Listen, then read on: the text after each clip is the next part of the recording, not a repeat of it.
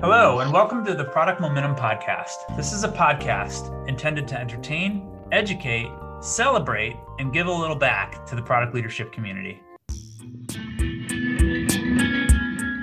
Paul, I can't believe we are at the 50th episode of the Product Momentum Podcast. Who'd have thunk? Who'd have thunk we'd ever get here? I'm so excited. Since Joe Hoffand and I started, it was a twinkle in his eye a couple of years back. I can't believe we've had the honor to interview such incredible guests and produce such incredible content for the product management space. We've got to celebrate. We got to do something about this. We need to celebrate. Absolutely necessary. We've been graced with a few guests that I never would have imagined being able to pick their brains. And I think it's only fitting that we give back to our listeners in a way as meaningful as we can, sharing a couple books that our guests have written, contributed to, recommended. So we've got 2 stacks of 10 books each to give away to 2 folks listening right now. 10 product leadership books. So go over to giveaway.itx.com/50. It's giveaway.itx.com/50, the number 50. It only takes a couple minutes to fill out the form, and we're going to choose 2 folks to win 10 books each.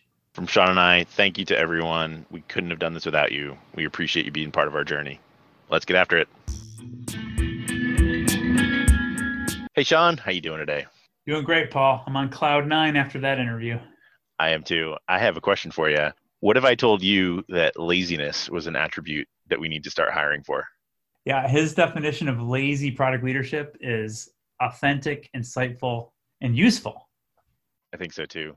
I think we should change the definition. At so many points today, I think we found unconventional bits of wisdom that are really just common sense that isn't so common. I would agree. And if product's not fun, you're not doing it right. Let's get after it. Let's get after it. Well, hello and welcome to the podcast. We are excited today to be joined by Christian Idioti. Christian has been a product leader for over 15 years, building teams and developing enterprise and consumer products that have shaped companies such as CareerBuilder, Merrill Corporation, as well as clients such as PayPal, Etsy, Starbucks, Dell, and Macy's. Christian is passionate about helping companies implement the discipline of product management to build world-class products and new technologies. Christian, welcome to the show. So happy you're here. Thank you, Paul and Sean. I'm glad to be here. Excellent. So I want to get right into it. You've been leading not just product managers, but product management as a practice pretty much since day one, since it kind of became known as this modern concept. What are some of the risks that product managers face? What are some of the things that we're looking at today as obstacles to overcome and challenges that we need to take head on? Well, look, I often joke with teams that if your product work is not hard, you're not doing it right. I see product management today as such a fascinating career path. No modern product manager probably has a degree in product management. It's a continuously and evolving field with variances by industry, by business type, by geo, by market, or even the solution you're working on. I think I saw a study recently that about 70% of product managers are self-taught. It sounds cool at first, but then you start to think would I go to a self-taught doctor or a self-taught dentist? The scarier dynamic is that managers back off of training, coaching, and equipping product managers, I think for 2 reasons. One, when companies move to agile, they believe they need less management and oversight, as the teams are meant to be self-organizing and empowered and semi-autonomous in some ways. And 2, there's this sense that the people in the role of product or product manager, these are smart, creative, driven, intelligent people. They are meant to be self-starters and independent, all of the things. Everybody wants rock stars as product managers. And so since they are rock stars, we don't need to manage them or coach them. This is scary because if you think about it, find me the best athlete at any sport or any game in the world, and I'll point you to a coaching presence that was or is active in their life. Matty Kagan will argue, look, great products are built by great product teams, and great product teams are made up of ordinary people. Coaching is what turns these ordinary people into extraordinary teams. And I think this is probably the biggest risk facing the product discipline today. That's really interesting. So the concept of extraordinary teams sort of belies the notion that extraordinary individuals have to stand out or That's right. get this hero complex going. It's really building an environment that's safe for people to be vulnerable, to have creative ideas, to fail and learn. But it's ordinary people making up these extraordinary teams. That's really powerful because I think it does fly in the face of a lot of conventional wisdom going around today. Yeah. Look, fortunately, the best product managers in the world have learned from great product leaders, period. And the sadder part of it is that many product leaders have not experienced good coaching themselves and don't even know what good looks like to pass on. I think underlying what you're saying here is that if you're familiar with Carol Dweck's work and the growth mindset versus the fixed mindset and applying that to the product and to the concept of product teams, we're never done learning. And the moment we stop learning is the moment we start, failing. That's right. So, any product leader that even thinks they don't need to be looking to the outside, especially in this space, in this career field, if you're not constantly looking to the outside for better ways and better things to do to adapt your product or your teams, you're in trouble. That's right. One of the things that you've written about that has inspired me to help build a better experience on our teams is the notion of onboarding. And you talked a moment ago about you don't even know what good looks like to help other people. And I have tried to put together some kind of onboarding, some boot camp kind of training, but it's really, I think, inspired by a lot of what you wrote about. What is it about that magic period of new hire, of onboarding, that's sort of a sweet spot to get culture and process right? Well, I get flavors of some variants of question like, who should I hire? Should I hire a product manager that knows the industry or my business very well, or a product manager that knows the discipline of product management? I've always leaned to a product manager that knows the discipline, because while you can teach somebody about your business and your industry in 3 to 6 months, it probably takes 3 to 5 years to really get a competent product manager. Plus, the good product managers recognize that they must contribute a good knowledge of the industry, the business, the customers, and the data to the work they have to do. I've always been a big fan of the new hire onboarding. I actually do mine as a week-long boot camp, a product boot camp. If you think about it, why does the military have a boot camp for new recruits, right? The military will say, look, it's to prepare them for all elements of service, physical, mental, and emotional. The idea is to give new service members the basic tools necessary to perform the role that they are assigned to them for the duration of their tour. But when you break down the elements of even that military mindset of a boot camp, they are doing a couple of things. They are evaluating and getting you in shape for the challenge ahead. They are clarifying the common intent, a common vision, common strategy, a common purpose, objectives, kind of getting you ingrained. This is the reason we exist, where we're going. This is how you work together. There are other dynamics that I think are extremely important. You're building relationships and camaraderie with a cohort of people. You see, your bootcamp class is like your safety net relationship, right? We're all guided to this together. So there's a trust in the cohort. But there's the dynamic of the team that you're coming into, right? The other people that are already in the military. They want to believe that the people that are coming in have been trained on the path. They understand the rules. Most importantly, they are equipped to have their back. Like I'm going to go to war with somebody that I don't trust. They say, no. This is a similar mindset in our product work. In many cases, we set up product managers to fail when we just throw them into a new team or into a new environment. No matter how great they are at whatever company they come from. I say, I got this product manager from Google or Tesla or call whatever company. Why are they failing at my company? They were great there. Why can't they be great here? Well, guess what? Your company is not that. They don't know the dynamics, the stakeholders, the players, the politics, the history, the decision framework. Doesn't mean they're not great product managers, but then you throw them in with a team and the team is meant to trust them. That somehow on day one, they will make the decision on what we build. And so product managers have to overcome this cliff of trust very early on when they join a team that shakes them up. So when I get a boot camp, I focus on similar concepts. I focus on strategic context. I want clarity and alignment on the vision and how we plan to make that vision a reality. I want to give historical context. This is not, welcome to the new company history. No, this is how we got here as an organization, the technology decisions and the vision we've got and the strategy we plan to get to our future vision. I want the product manager equipped with what's important right now. I also focus heavily on relationships. To build trust, new PMs have to be known to others and know other people. The PM has no direct reports, but a large scope of influence.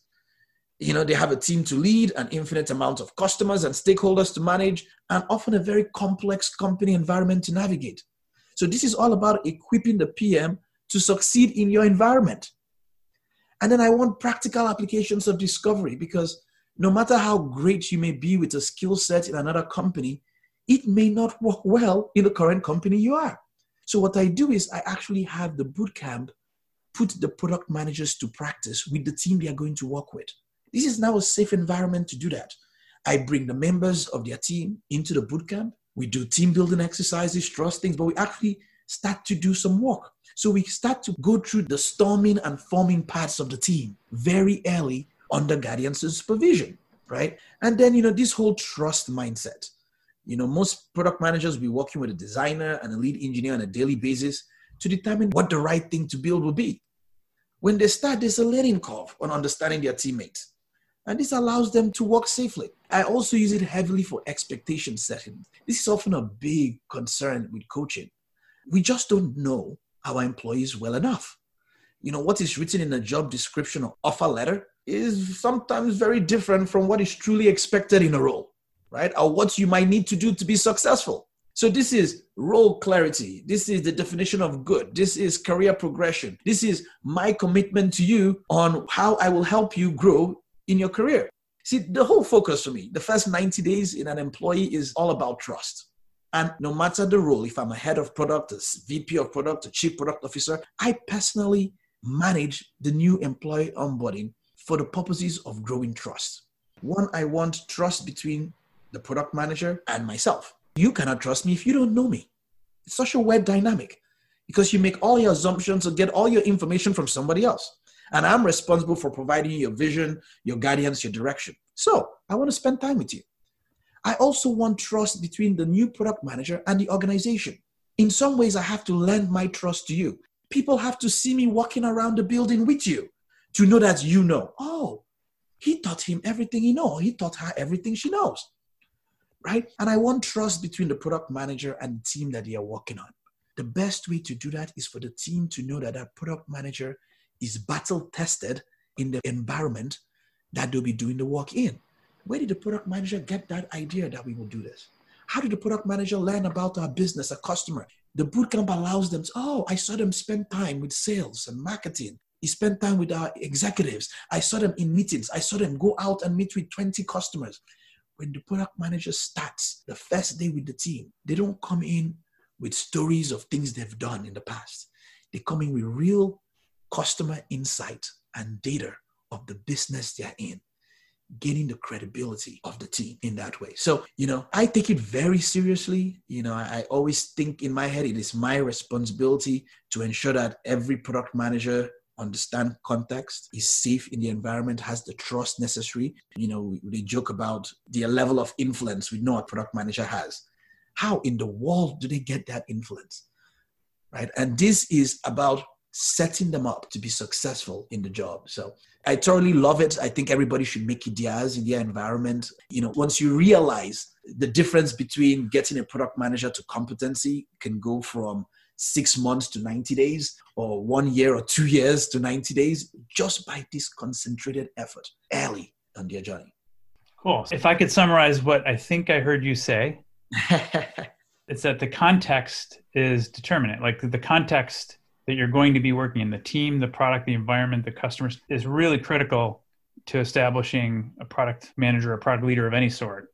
And a key component of trust is this concept of credibility. That's fair. Product managers start off with a big deficit. I see that over and over again. Yeah. Hire them and we just threw them right in with the team. And it takes them 6 months where the team doesn't even trust them.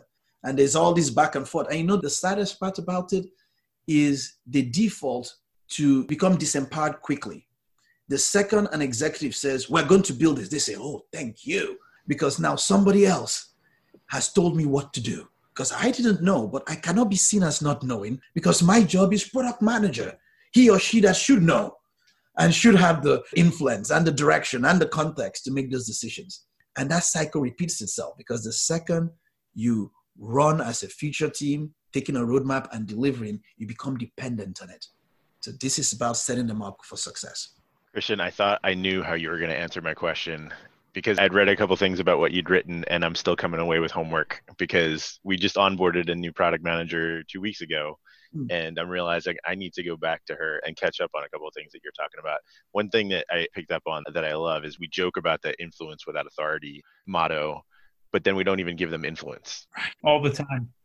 All the time. And that makes me chuckle and cry at the same time because it's so true. We've been talking a lot about common sense that isn't so common. We've talked about risks, a lack of coaching because we expect our product managers to be heroes. We've talked about unconventional onboarding being sort of this introduction to the organization, which we should be able to take for granted, but it's so rarely happening. One of the other things that I've been really intrigued by in terms of your unconventional thinking is being a lazy product manager.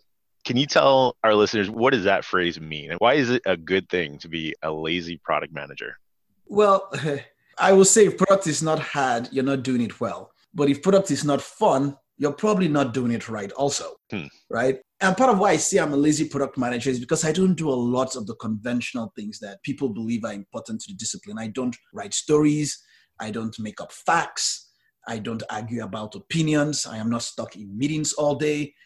I believe that meaningful customer insights and data will trump assumptions. Someone was asking me the other day, why don't you write stories? Really? And I said, look, I don't write stories, Bentley, for 3 reasons. One, they are only as good as the writer and the reader. If I'm not a good writer, then my stories kind of suck. If I am not a person that can read well, I'm also going to think your stories kind of suck. The second piece is that it seems to stifle true collaboration and reinforce handoffs, right? Because I am writing a story to tell you to read it, so you're going to read it back and come back for clarity, and then I'm going to tell you, and we're kind of handing off stuff to each other. But most importantly for me is that they are riddled with assumptions. You see, if I said, Paul, would you jump off a plane for $1 million? Might be, what about you, Sean? Maybe 1 million is too small. What about $5 million, right? You might start to think, well, maybe if I have a parachute or something, I'm a smart boy, I can think critically. But what if the airplane were underground? You see, the very first assumption, the second I say airplane, is that it's in the air. And this is what we see in stories over and over again. They are filled with assumptions. If I told you both to draw me a flower, you probably have very different flowers. But if I showed you a picture of a flower, then it may be limited to some extent to your artistic or creative ability to recreate my flower.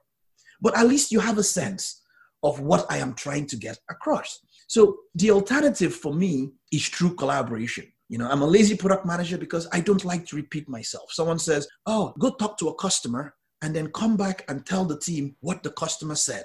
I am way too lazy for that. We are all going to go to the customer. We are all going to hear what the customer said at the same time. And then we're all going to share our learning and elevate our learning because we all had different perspectives of the same thing.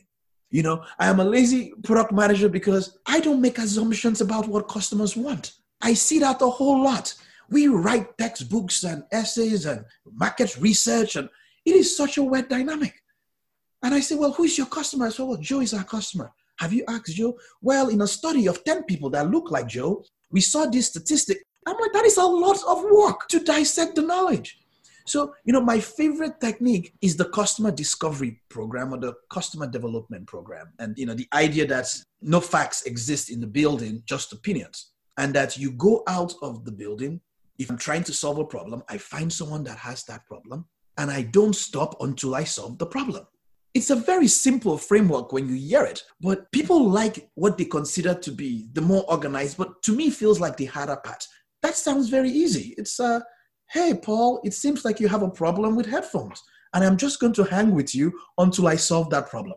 It feels challenging to other people, but it's the laziest form of product management. It's probably how most great discoveries were done. They were pressure cooked in the environment of the problem, right? And the laziness is not that you're not doing the work. It's more or less you are taking out the false assumptions. When we do roadmaps, they are filled with the abstraction. The abstraction, that's right. And you're just focusing on what is true and fact to do your work. And you're not trying to repeat, interpret, you're really not trying to be a middleman or a bridge of information. Like I'm all about, bringing people together, collaborating around a problem. This is kind of the job, right? It's not me saying, I know it all and I'm going to tell you. It's not me, overly thinking about what things should mean. No, that's too much work.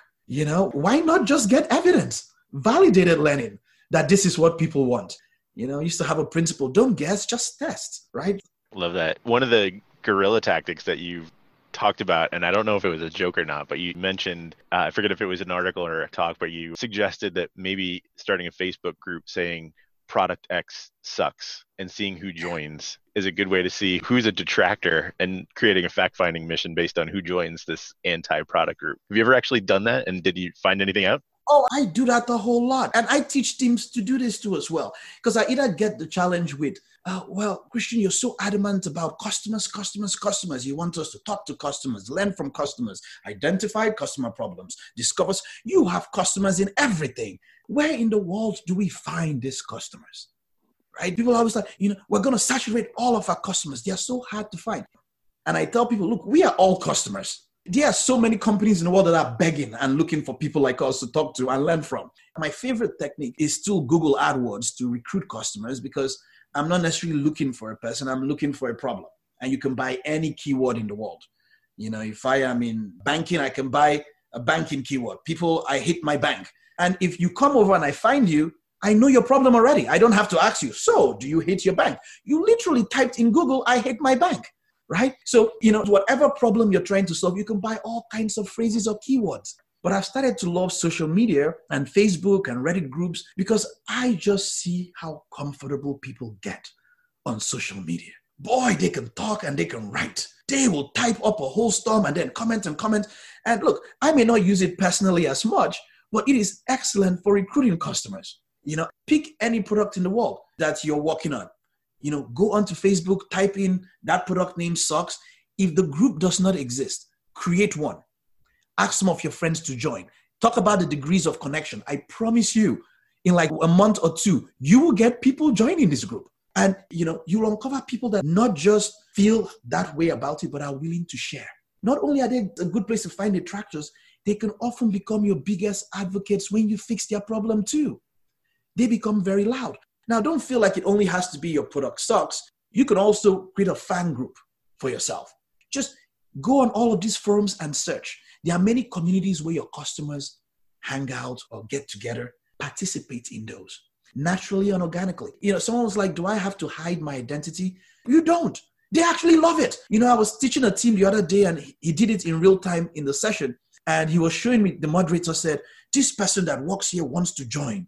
Should we let him in? And everybody was like, yeah, let us tell him our mind. He's the product manager. And, he was telling me a message. This is my best customer recruiting group. They are eager to test things and try things. They are very active. And he has just an arsenal of thousands of customers at his disposal to get validated learning and facts back to his team, right? Yeah. Look, there are many creative ways. When you start to humanize customers, it exposes you to amazing things. People that know me know that, my friends don't even come to my house for a cookout without asking questions. Like, are you going to be asking me? Yes, I am always in discovery. Always. There's no free food around me. I'm the guy that, gets into Uber and I'm very nice. But the second the Uber driver wants to have a conversation, I'm like, all right, I'm always learning. People say, well, is your Uber driver your customer? Well, they may not be my customer. But there are only categories in my head. You're not my customer, and you should be. You are my existing customer, and I want to hear from you, good, bad, or ugly. Or you have no clue about what we are, and I would love to understand why, right? Either way, I am always learning. So I talk to my Uber driver. I sit on a plane. I'm always nice and quiet. But the second you bug me on the plane, it's on. We get to discovery mode. And, I turn it all around. I'm like, oh, so tell me more. Have you heard of this product? No. How do you solve your problem today with this? And I constantly learning and building relationships. So these are all creative ways in our modern world, especially virtually now, that we can reach customers, that we can attract users, we can gather feedback. I want to remove the mental obstacles that we have that hold us back from this. All right. I did pick up on one theme that I feel is very important, that you're looking to find people to connect with that are advocates of the problem. Think about that. Whether they're positive or negative in terms of your product, those are the folks that you learn from because they actually care about solving that problem. And I think that's a key insight for our industry. Yes. Like we got to find people on both sides of that fence that really, really care about solving the problem. And the other thing, which I've seen you talk about before, I think you talked about this at the Mind the Product conference, all problems at the end of the day are people problems.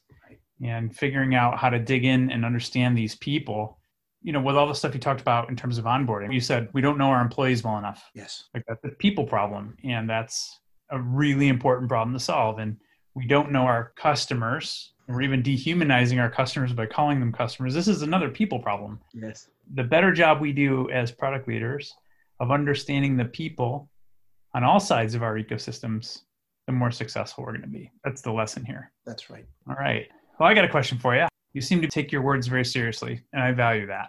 So how do you identify with the word innovation?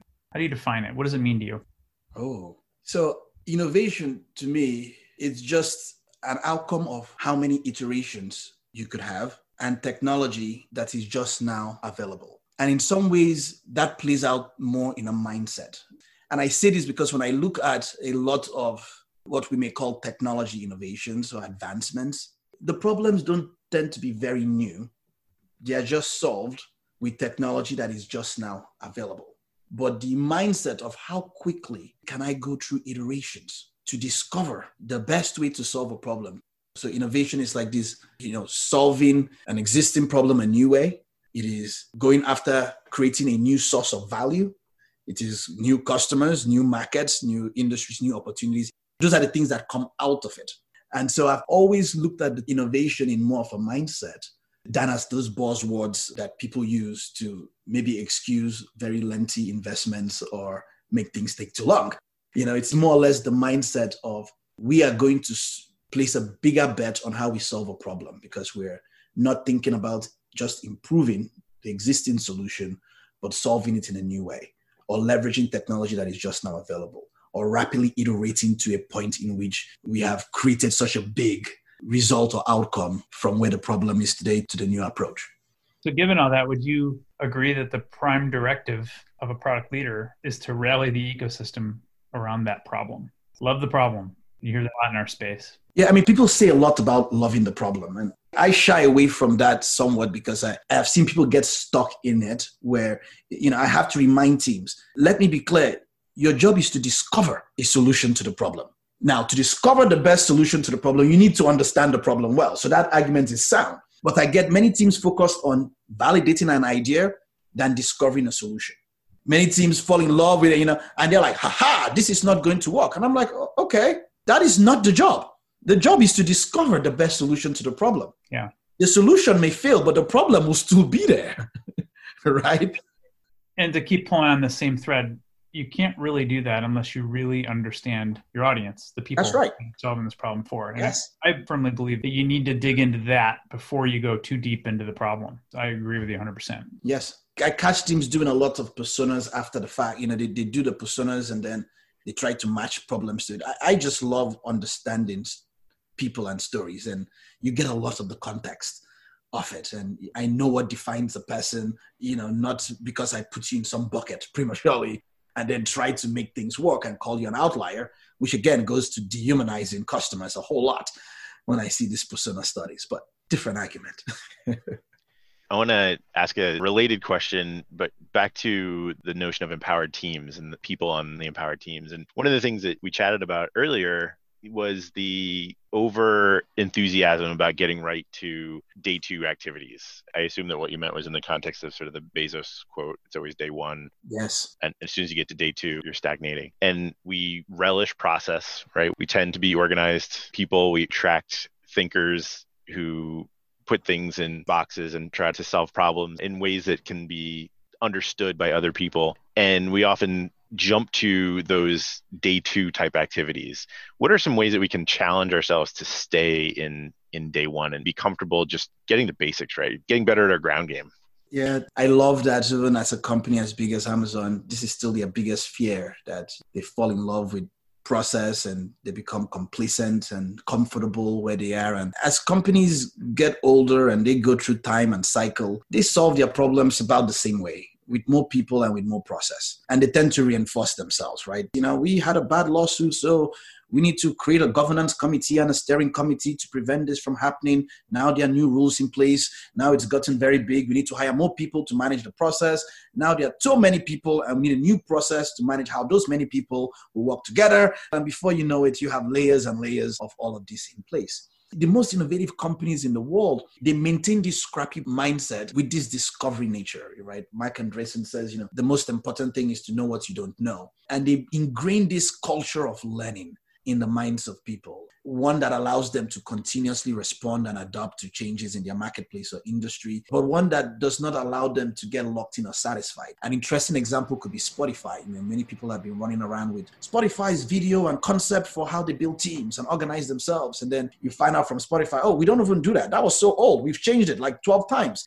At every point in time, that is just a snapshot of where we are. You could look at the alternative. If they were locked in a process around that and the mindset was not learning, they would have evolved that whole methodology to, now this is Spotify for scale. This is now Spotify version 3.0, right? And I see this a whole lot with many processes, right? It's an unfortunate reality. The idea of is like, at this point in time, this is the best from all of our learning that allows us to maximize our ability to respond to changes in our marketplace. Tomorrow it could be different. We're going to learn and evolve a new way. This is one of my pet peeves this day with like SAFe or Scaled Agile framework. My goodness. Look, it's an executive framework for waterfall. I know this is not your question, but it drives me crazy because I get many teams and they tell me, but you don't understand. We are very big and we are very complex. We have all these layers. We need a good framework to manage all of this. And then we break it down. I said, okay, so what is this? This is Scaled Agile. Oh, so you're doing Agile at scale. So are you Agile? He said, well, we're not really. We're trying to. Some parts are not agile. Some parts are. We're evolved. You hear all these kinds of stories. You are going to scale whatever bad behavior you have. It is just that simple. I have met organizations where people are very good at writing business cases to get funding. They are not very good at solving problems, but they are good at getting funding because they have scaled a great way of ensuring that the most important thing here is to get your business plan approved. So in some ways, when I say all problems are people problems, it's a leadership problem because leaders are responsible for context and culture. And you have to create a culture that says we are not going to be stagnant and satisfied, right? What works today, we're going to continuously learn, continuously improve, continuously challenge our culture of learning to ensure that we're adopting new methodologies and techniques that may or may not work for us. The last thing I wanted to hear your thoughts on before we get to wrapping up our time together today is one last question on wording. You've talked about MVPs, and this is one of those product terms that's thrown around. Everybody assumes that we're all talking about the same thing, but often we have very different models of what an MVP is. Yeah. And one quote that stuck out to me is, if it takes more than 2 sprints, it's a half-baked product, not an MVP. Yeah. And that flies in the face of a lot of what I see in MVPs today. Right. What is an MVP to you? How is it a useful tool? Is it still useful? Now, the second part of is it still useful is arguable because there are many techniques that we use to discover if something is valuable, usable, feasible, or works for our business. But the MVP is the smallest experiment we can devise to prove an idea or a risk in discovery. Actually, the full name for it was MVP test, but everybody forgets the end part that says test. They just like MVP, it's like minimum viable product test. I think if you change the word product to prototype, maybe it will help, right? Because if you think about it, if something takes 4 months to do, what is minimum about that, right? The MVP is not meant to be an actual product. It gets confused a lot with what we may call product market fit, right? The product market fit, this is the smallest delivered product that meets the needs of a specific target market and our business. Right? In most companies, people think MVP is, I'm going to build something in 4 months that really should take 8 months to build. What? It's a discovery technique. And the first time a customer sees it is when it's released to production. That's right. And then what happens if it's not great? We've just spent 18 months working on it. Who is going to go back and tell our team that was a bad idea? No, we're not doing that. We need to talk to more customers and find the one that likes it. Or better yet, the one I hear is, well, nobody really liked it, but nobody really hated it. And we've spent all of this time building it, so let's just roll it out. You just roll out tech debt. That's what you just did. Yeah. From our earlier theme, I think talking about an MVP without talking about the minimum valuable or viable audience. The real dangerous part, like you're solving problems, but for who? Or you're building a product or a prototype for who? That's right. I actually want to pull on one more thing from something that you said earlier. I'm fascinated by your take on user stories. You said that teams can become dependent on being told what to do. You didn't say it quite that way, and that's when they become feature teams. And it's a self-fulfilling prophecy. And I just want to pull on it a little more. It's something every team I've ever dealt with struggles with. Like, what is a quality story? And how do we know that we're building the right thing? Yeah. Obviously, there's also a leadership problem there when you don't empower your team. You give teams a roadmap to just build and deliver. And please, let people not run around and say, I don't write stories anymore. This guy said not to write stories. You have to have a good alternative in your environment. My alternative is true collaboration, meaning if I'm working very closely with my designer and my engineer, the best person to tell other engineers what to do is an engineer. So if my lead engineer even came up with the idea of what we're going to do, he's asking all of the stories. He knows all of the information. He knows the customer very much. What am I going to tell him in a story that he doesn't already know? Right. We drew the picture together. We all agreed to it. His job now is to break down the work for the team to deliver and tackle the risk around how to deliver it. So you're right in some ways. This self-fulfilling stuff is, somehow the stories, the assumptions, the roadmap, they feed our dynamic that we are here to serve the business and not the customer.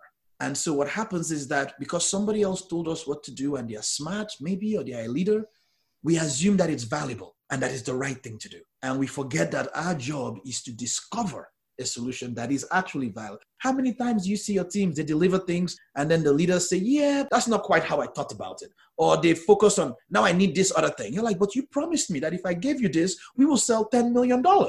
But now you're saying it's not this, it's that. Right? This is exactly what happens when we ship and deliver a roadmap. So the alternative is for teams to truly have a deep understanding of their customers, a deep understanding of the problems they are set to solve, recognize their responsibility in discovering the solution to that problem, and they feel empowered and measured on those outcomes. Love it. Great answer. I'm also going to repeat your quote that a story is only good as the writer. And the reader. And the reader too. I mean, I've seen great stories and, just engineers that don't like to read. They say everybody's stories suck, right? That's true. Oh my God, how many times have I heard that? All right, last question for you. And we'll let you get back to your real life. Books that you've read recently, or a book that you've read recently that you want to share with our community. A book every product leader should read. Let me see all my stack of most recent books. Oh, he's going to the bookshelf. I always have them out here. So recently, we're coming out with a book in December, Empowered. Great. Which is focused on product leadership. It has my favorite topics in there. We focus a lot on coaching, right? So, I talk about even onboarding teams in that book too as well, and strategy, vision, how you do context. So heavily recommend that for product leaders. I love Ben's new book, What You Do Is Who You Are, really around culture. I think that's great. If you haven't read The Hard Thing About Hard Things, that's also a great recommendation too as well. So some of my favorite books for product teams. Books aside and all of those things aside, the practice of good product management, I have not found anything better than finding a really good product leader and having them coach you. Can't think of a better way to sum it up. I have enjoyed every minute. Thank you for spending time with us today, Christian. It's really been a joy to get to know you a little bit and to learn from the source. It's been my pleasure. Thank you for having me, Paul and Sean. Absolutely. Well, that's it for today. In line with our goals of transparency and listening, we really want to hear from you. Sean and I are committed to reading every piece of feedback that we get, so please leave a comment or a rating wherever you're listening to this podcast. Not only does it help us continue to improve, but it also helps the show climb up the rankings so that we can help other listeners move, touch, and inspire the world just like you're doing. Thanks, everyone. We'll see you next episode.